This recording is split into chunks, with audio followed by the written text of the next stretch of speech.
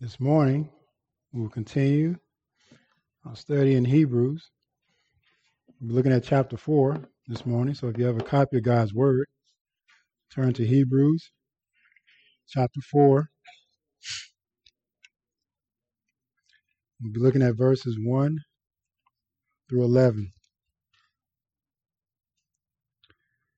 We'll be speaking on the topic, the rest of faith.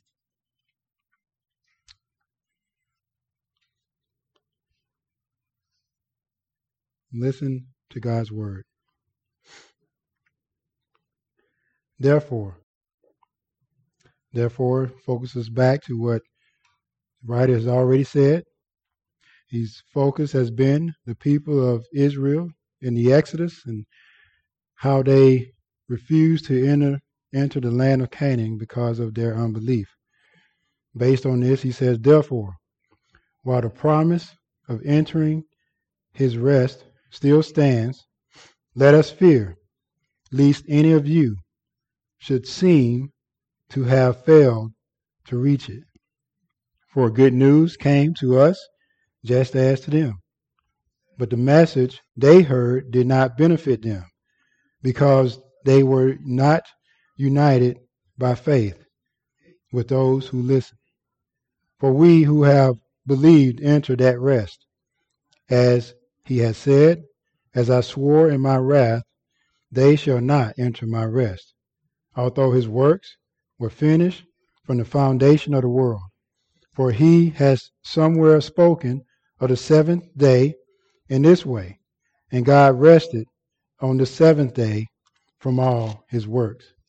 And again, in this passage, he said, they shall not enter my rest. Since, therefore, it remains for some to enter it, and those who formerly received the good news failed to enter because of disobedience. Again, he appoints a certain day, today, saying through David, so long afterward, in the words already quoted, today, if you hear his voice, do not harden your hearts. For if Joshua had given them rest, God would not have spoken of another day later on.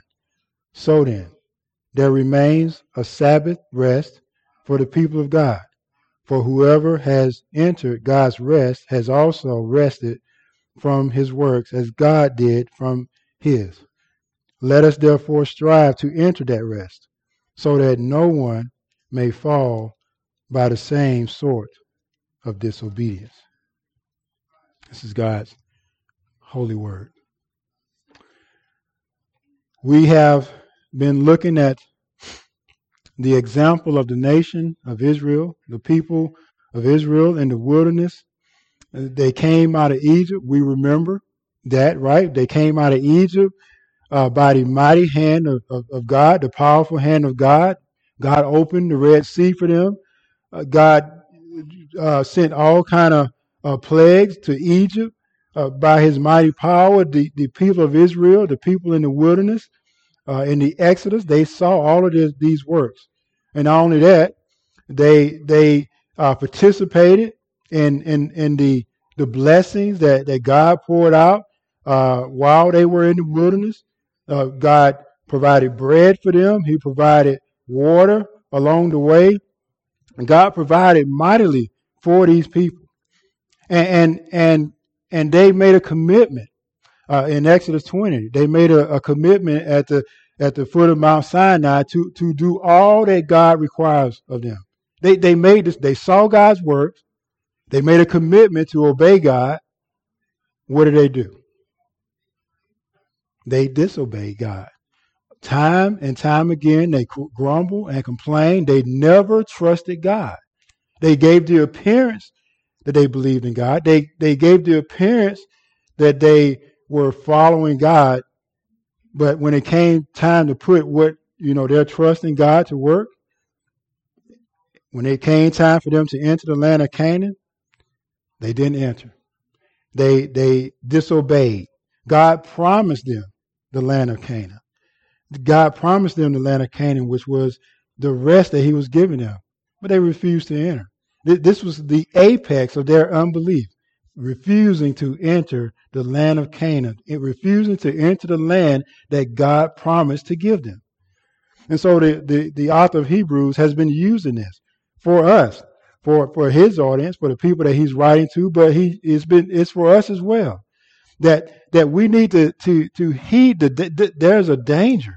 There's a danger of drifting away from faith in God. There's a danger for us from drifting away from faith in Christ. That there's a danger of coming to church Sunday after Sunday, hearing the word of God, hearing the gospel of Jesus Christ, and not responding to that gospel. There's a danger of hardening the heart against God's promise for us even today. And we read in chapter 3, verses 13 and 14, that there's a promise there's a promise that still applies to us today. There's a promise in Christ. There's a promise of rest we have in Christ that is promised to us today if we persevere to the end. If we persevere to the end, that promise applies to us. But there's also the promise of not entering that rest if we rebel against God. And so let's look at our text as the author now he continues to make application to Psalm 95 verses 7 through 1. And he starts verse 1 with therefore. Now there's a rest that remains for God's people. And what we will see here that we need to fear lest you and I do not enter that rest. Look at verse number 1. He says, therefore. He's drawing a conclusion. He's reaching back to chapter 3. He has just said that Israel was unable to enter God's rest because of their unbelief. So he's grabbing that and he's giving application to that. So he says, therefore, while the promise of entering his rest still stands. The author is saying that there's a rest of God that is still available. The promise of God's rest is still available. It didn't end with the people in Israel in the wilderness. There's a rest that still remains. What is this rest? Well, this rest was originally the promised rest of the land of Canaan.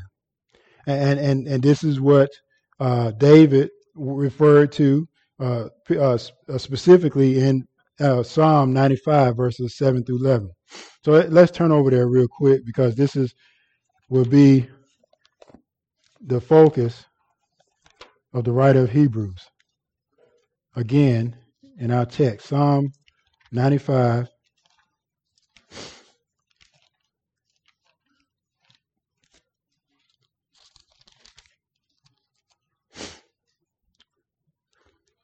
And verses 7 through 11. And I'll just read it real quick because we're going to look at this again. We're going to focus upon this. It said in verse 7, for he is our God, and we're the people of his pasture and the sheep of his hand. Today, if you hear his voice, do not harden your hearts as at Meribah, as on the day of Massah in the wilderness, when your fathers put me to the test and put me to the proof, though they had seen my work. For 40 years I loathed that generation and said, they are a people who go astray in their heart, and they have not known my ways. Therefore I swore in my wrath, they shall not enter my rest. David is using this psalm as an illustration for the people that he is writing to in his day.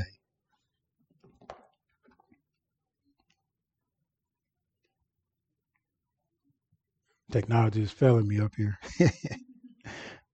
But he's using this psalm. And notice the last verse.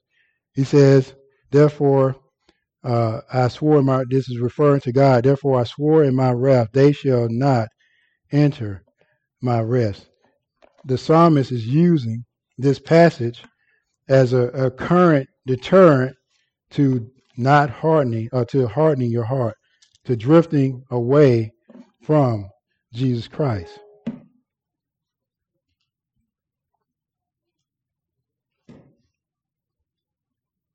He says, therefore, while the promise of entering his rest still stands.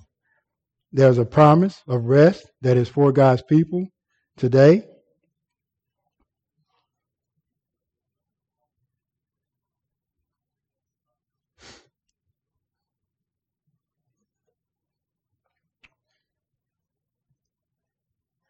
We see that it starts in, look what he says in verse number 1 again. Therefore, while the promise of entering his rest still stands, let us fear lest any of you should seem to have failed to reach it. There's a promise of God's rest that still remains for the people of God, for the people that the Hebrew writer is writing to, and for us as we read this. There's a rest that still remains for us. And we're going to talk about that rest. What is that? What is that rest? Again, this originally referred to the Israelites entering into Canaan, but there's a future rest. There's a Canaan really was a type of rest. It was a type of eternal rest that God has promised to his people in Christ. Remember in Matthew 11, verse 28 through 30, the Lord Jesus Christ said, come unto me and I will give you what? Rest.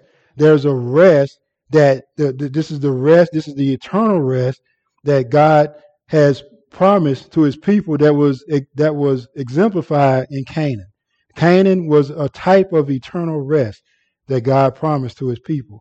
So the writer says, if the opportunity to enter God's rest remains, this is what this therefore is focusing on. Therefore, while the promise of entering his rest remains, if the opportunity to enter God's rest remains, if the generation that perished in the wilderness did not enter Canaan because of their unbelief, he concludes that this is his conclusion.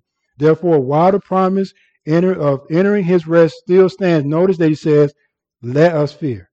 This is his conclusion. If there's a promise of God's rest that still remains, there's a godly fear that we need to have. And notice that he says, "Who is let us." The author is including himself in this.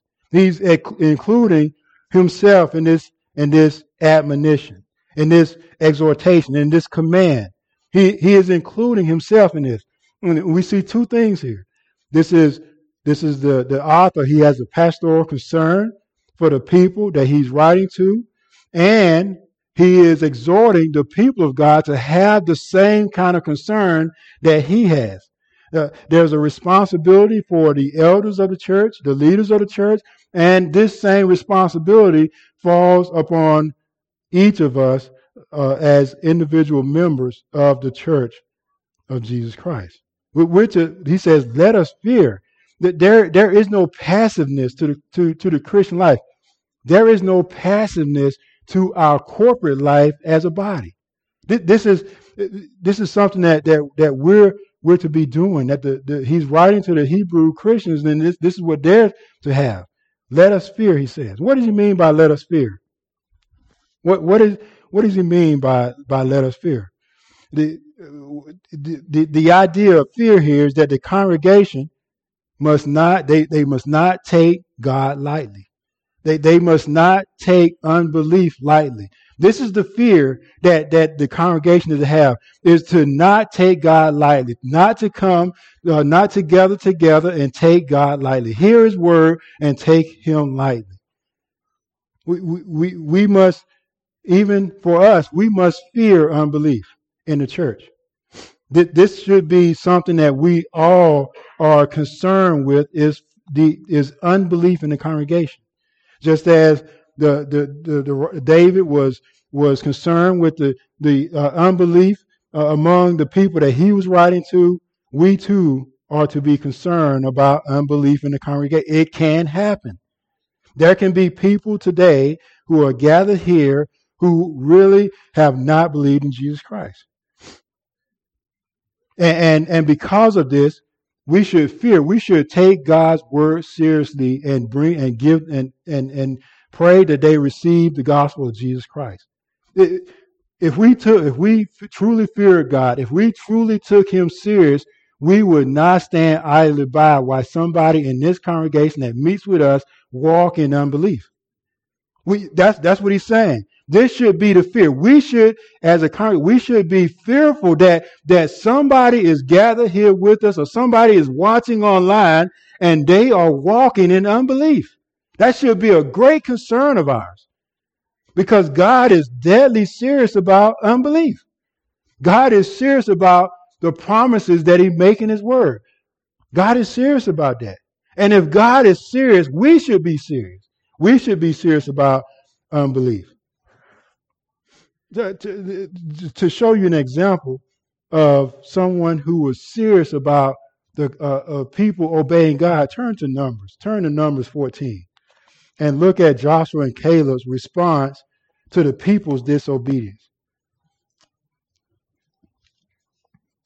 Numbers chapter 14, starting at verse number 1.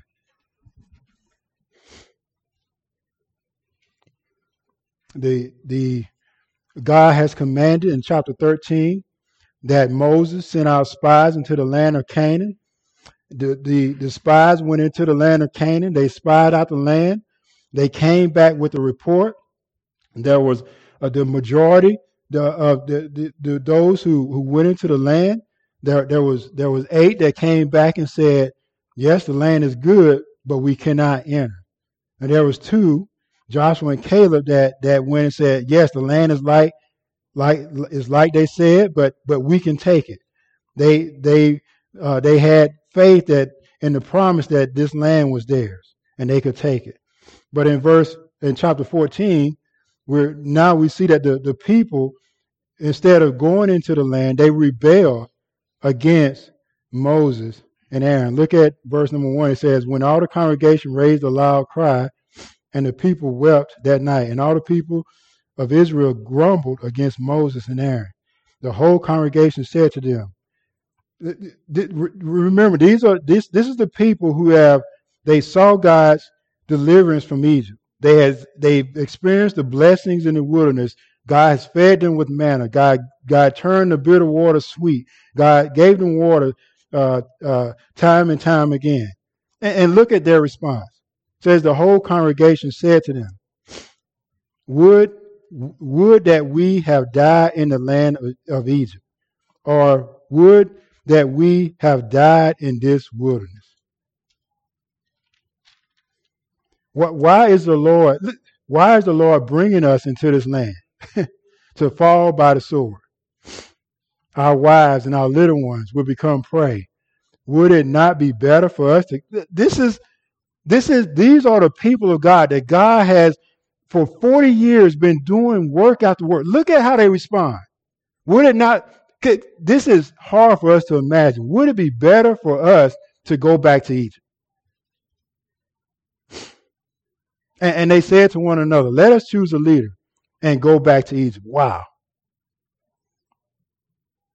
Then Moses and Aaron. This is the response. This is the people are disobeying God. They're disobeying God. And look at the response of Moses and Aaron and Joshua and Caleb. Verse number 5.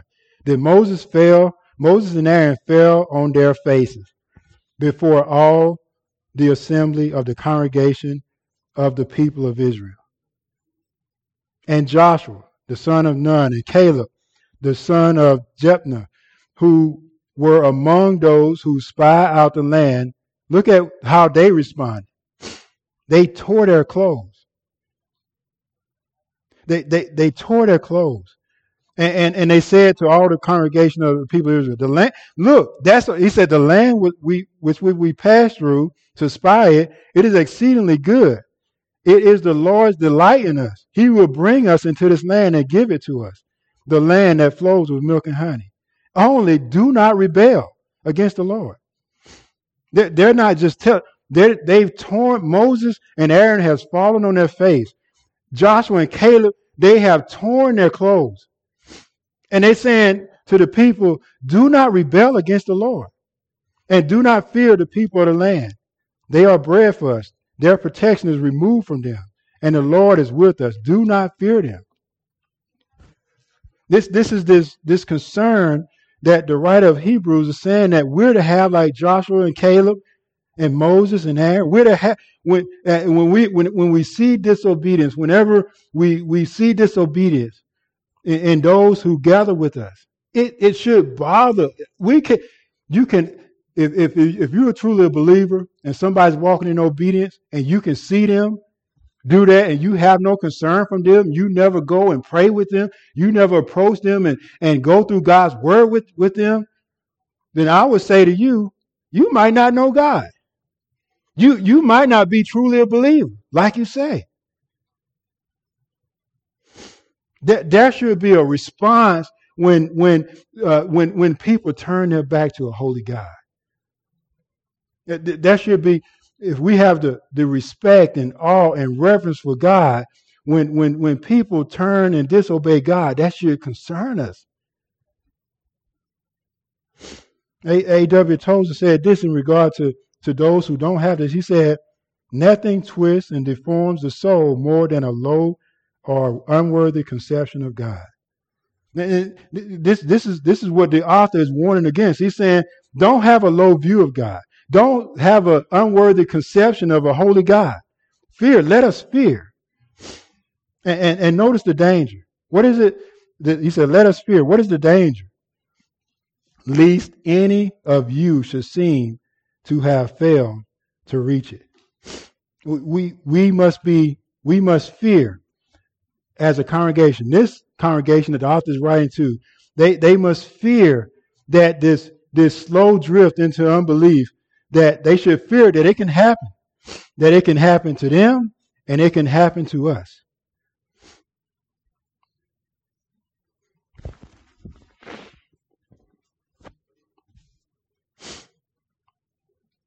Did you get that? Unbelief can happen to us, Sovereign Grace Baptist Church. The author is saying that unbelief, we should fear because unbelief can happen in our midst. And to battle this, to unbelief in the congregation, we have to participate in this. Battling unbelief, it's a community project. It is a congregational project. It is a congregational response. That we should be so concerned for one another. Our concern should be that no one in this congregation falls short of the glory of God. That should be our greatest concern as a congregation. That no one here falls short of the glory of God. This is what the writer has been called to, this corporate responsibility. He said in Hebrews chapter 2, he says, therefore we must pay closer attention to that which we have heard, lest we drift from it. This is a corporate responsibility that we have for one another. He says in Hebrews chapter 3, verse 12 and 13, take care, brothers, talking to the congregation. Take care, brothers, lest there be in any of you an evil, unbelieving heart, leading you to fall away from the living God. Verse 13, but exhort one another. This exhort one another is a reciprocal responsibility that believers have to one another. This is a reciprocal responsibility we have for one another, is that we are to exhort one another as long as it is called today.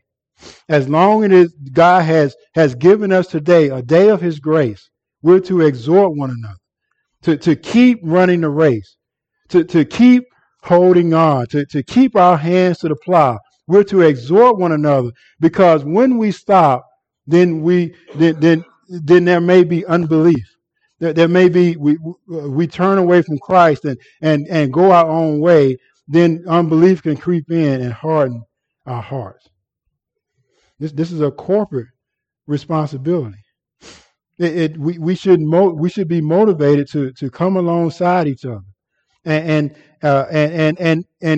put our arm around our brothers and sisters and say, persevere to the end. Make it across the finish line. Never give up. We can do this. We could pray for one another. We can go and say we can get into the Word of God together. But this is our responsibility. Beloved, it would be shameful to stand before a holy God and see someone and I know this is just an analogy, to see someone that we know that was in this building with us worshiping God in hell.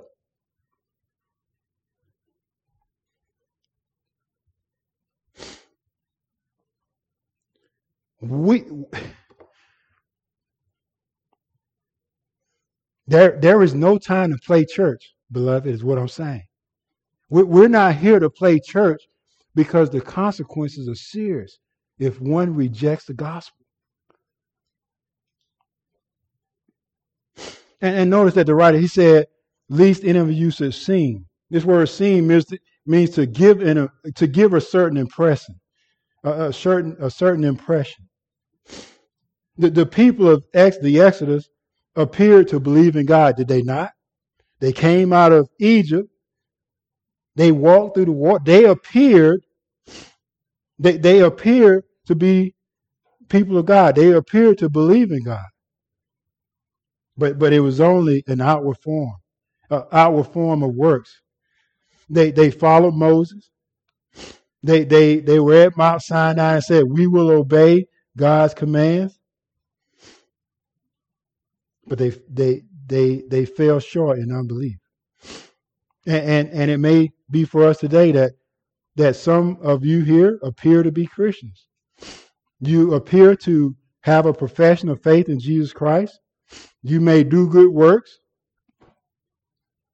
But we're familiar with Matthew 7, verse 21, where Jesus says to those who was going to come to him and say, Lord, Lord.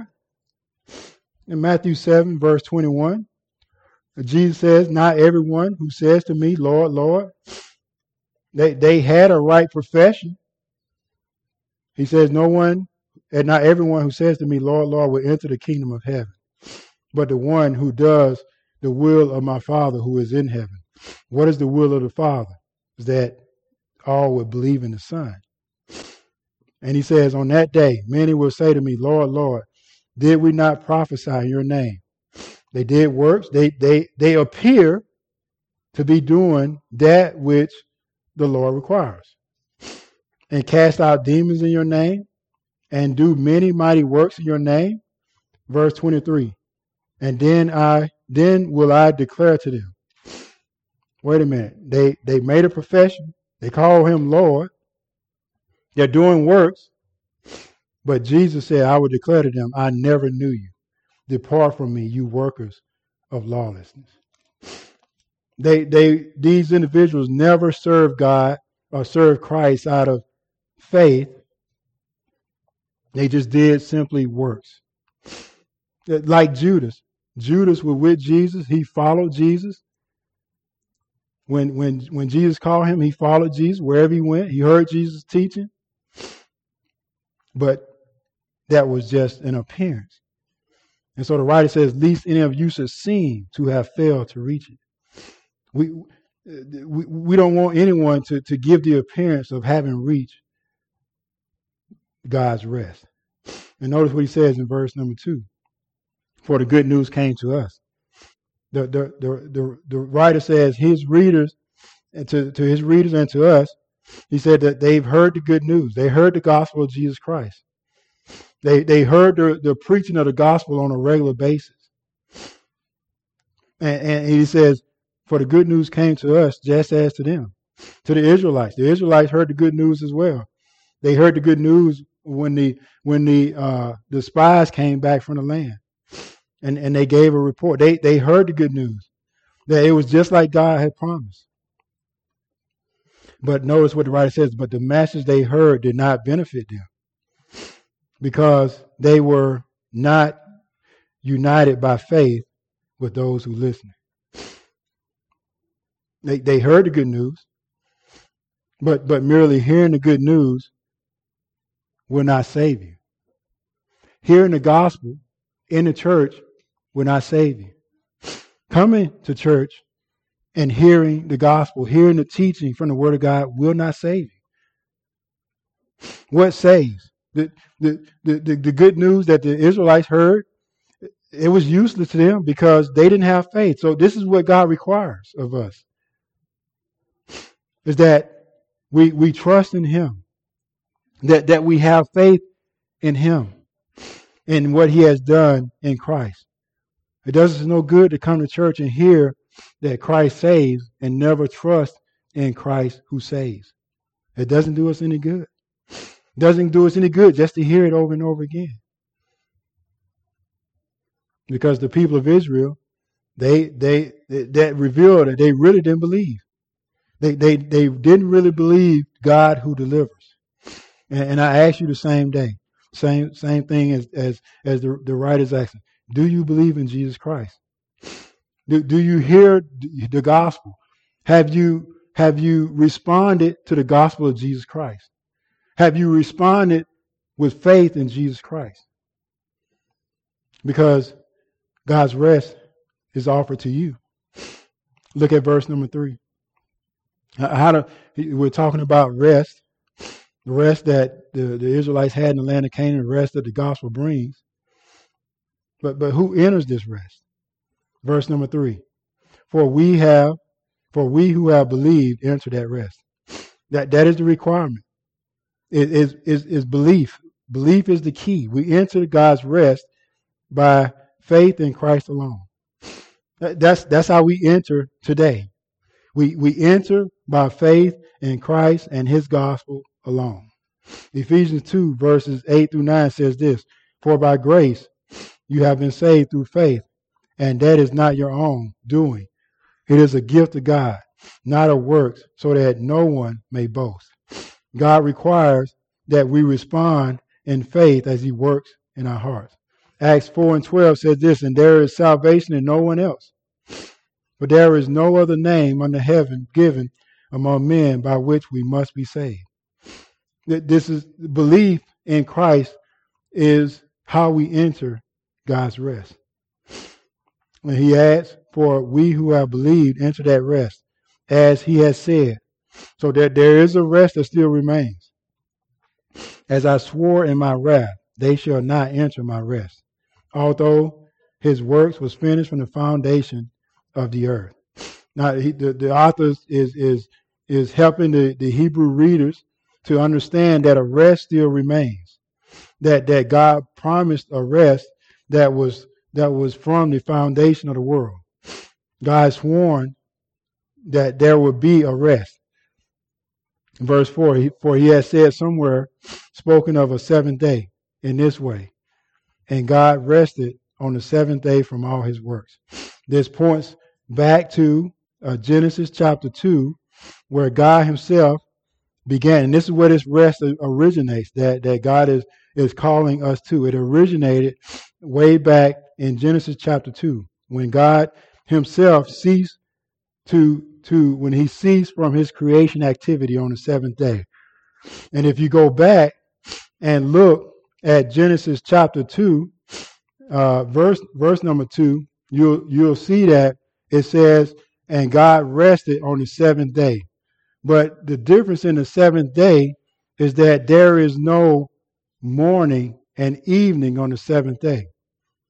This rest that God Himself had was an eternal rest. It wasn't a rest. If you go back and you look at the first 6 days, it says there was evening and there was morning.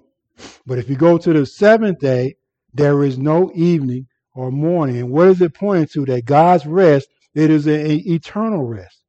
It's not that, and this rest on the seventh day, this rest that the author is talking about here, it's not that God is idle. We know that's not true. Isaiah 40 verse 28 says, have you not heard, the Lord is the everlasting God, the creator of the ends of the earth. He does not faint or grow weary. God is He doesn't grow weary. Jesus said in John 15, verse 17, he said, my Father is working until now, and I am working. God is working, but what is it that he ceased from on the seventh day? It was the work of creation. The seventh day is unique. It's ongoing. It's a rest that it's an eternal rest that the author is pointing to, the eternal rest that God gives in Christ Jesus. Verse 5, it says, and again this passage said, they shall not enter my rest. This is pointing back to Psalm 95, the last verse, verse number 11. It says, even though there was a rest that God had in creation, there remains a rest. He says in Psalm 95, they shall not enter my rest. And so the writer is saying that there is still a rest that remains, and that rest is offered to us. Verse number 6, he says, so therefore it remains for some to enter. That in spite of Israel's failure to enter the land of Canaan, a rest is still offered to us who are the readers to come in and to enter that rest, like Joshua and Caleb. He goes on saying that those who formerly received the good news failed to enter because disobedience.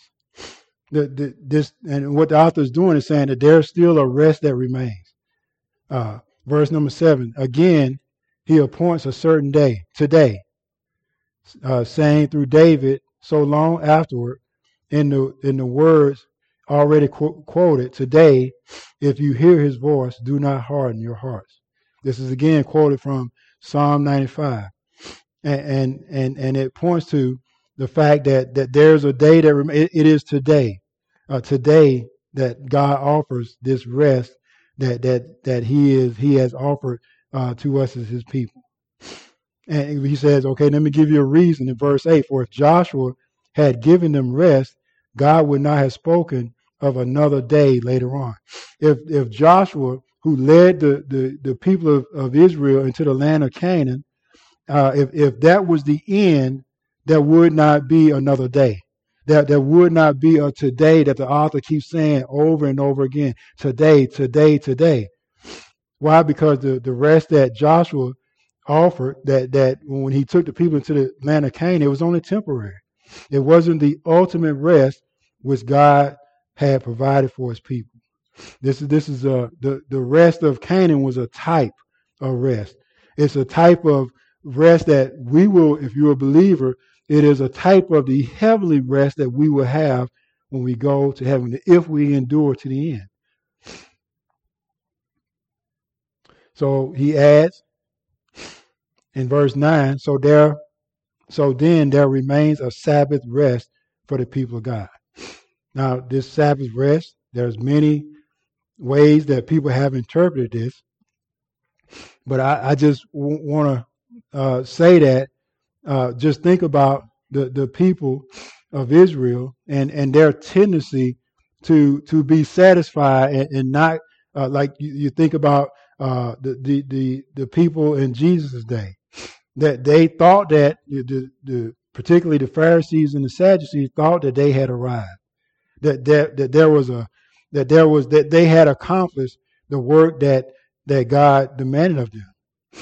But this Sabbath rest here, matter of fact, there was one author said that some of the Hebrews may have complained that God's people already entered God's rest when they entered Canaan. And he said that some may have thought that there was no need for belief in Jesus to enter God's rest because they were already there. And there are some that believe that they've already arrived. And so the author counters this objection, teaching that the rest of Canaan is just a type. It's an eternal, it's a Sabbath rest. It is a spiritual rest. It's a spiritual rest for God's people. It's a spiritual rest for those who are united in Christ. It is a spiritual rest for those who trust in Christ and persevere to the end. Like the Apostle Paul said in Philippians 3, verse 7, he said that he pressed towards the works, pressed toward the high calling in Christ Jesus. And so verse 10 says, for whoever has entered God's rest has also rested from his works, as God did from his. Verse number 11, let us therefore strive to enter that rest, so that no one may fall by the same sort of disobedience. So there's a rest that God has given to us. He is given to us in Christ Jesus if we endure to the end, if we trust in the finished work of Jesus Christ, if we rest upon the finished work of Jesus Christ and endure, persevere to the end, we will have the rest that God offers. So as I conclude, we ought to fear that someone who gathers with us does not reach the heavenly home. We should fear that there are apostates among us who do not enter the rest of trusting in Jesus Christ. We should fear that. That should be our greatest concern. Should be the greatest concern when we pray. Should be the greatest concern when we gather together. We should fear that someone does not make it to the heavenly home. Amen. Let us pray.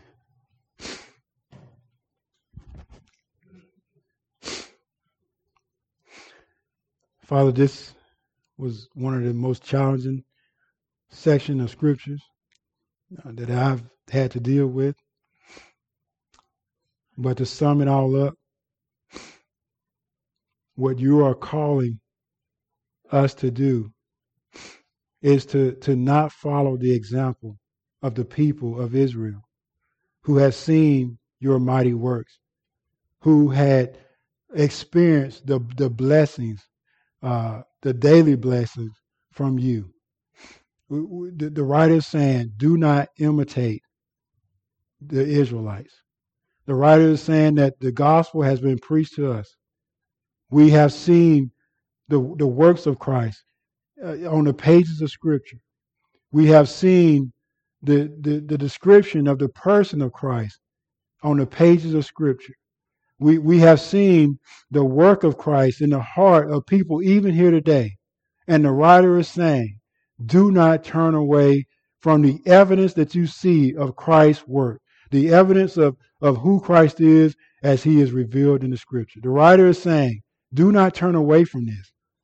Do not turn away from Christ. Embrace him and run the Christian race of faith in him until the end.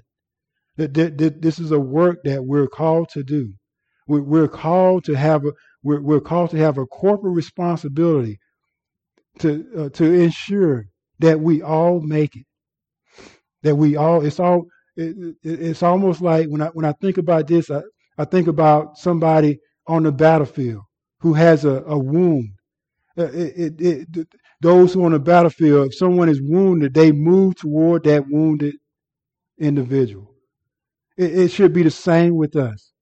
If there is someone who is walking in unbelief, we should move. We should move to them, fearing that they will one day experience spiritual death.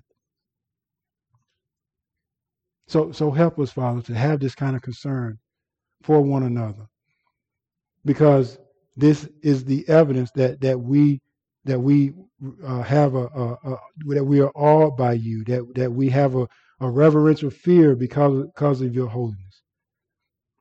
Thank you, Father. In Christ's name I pray. Amen.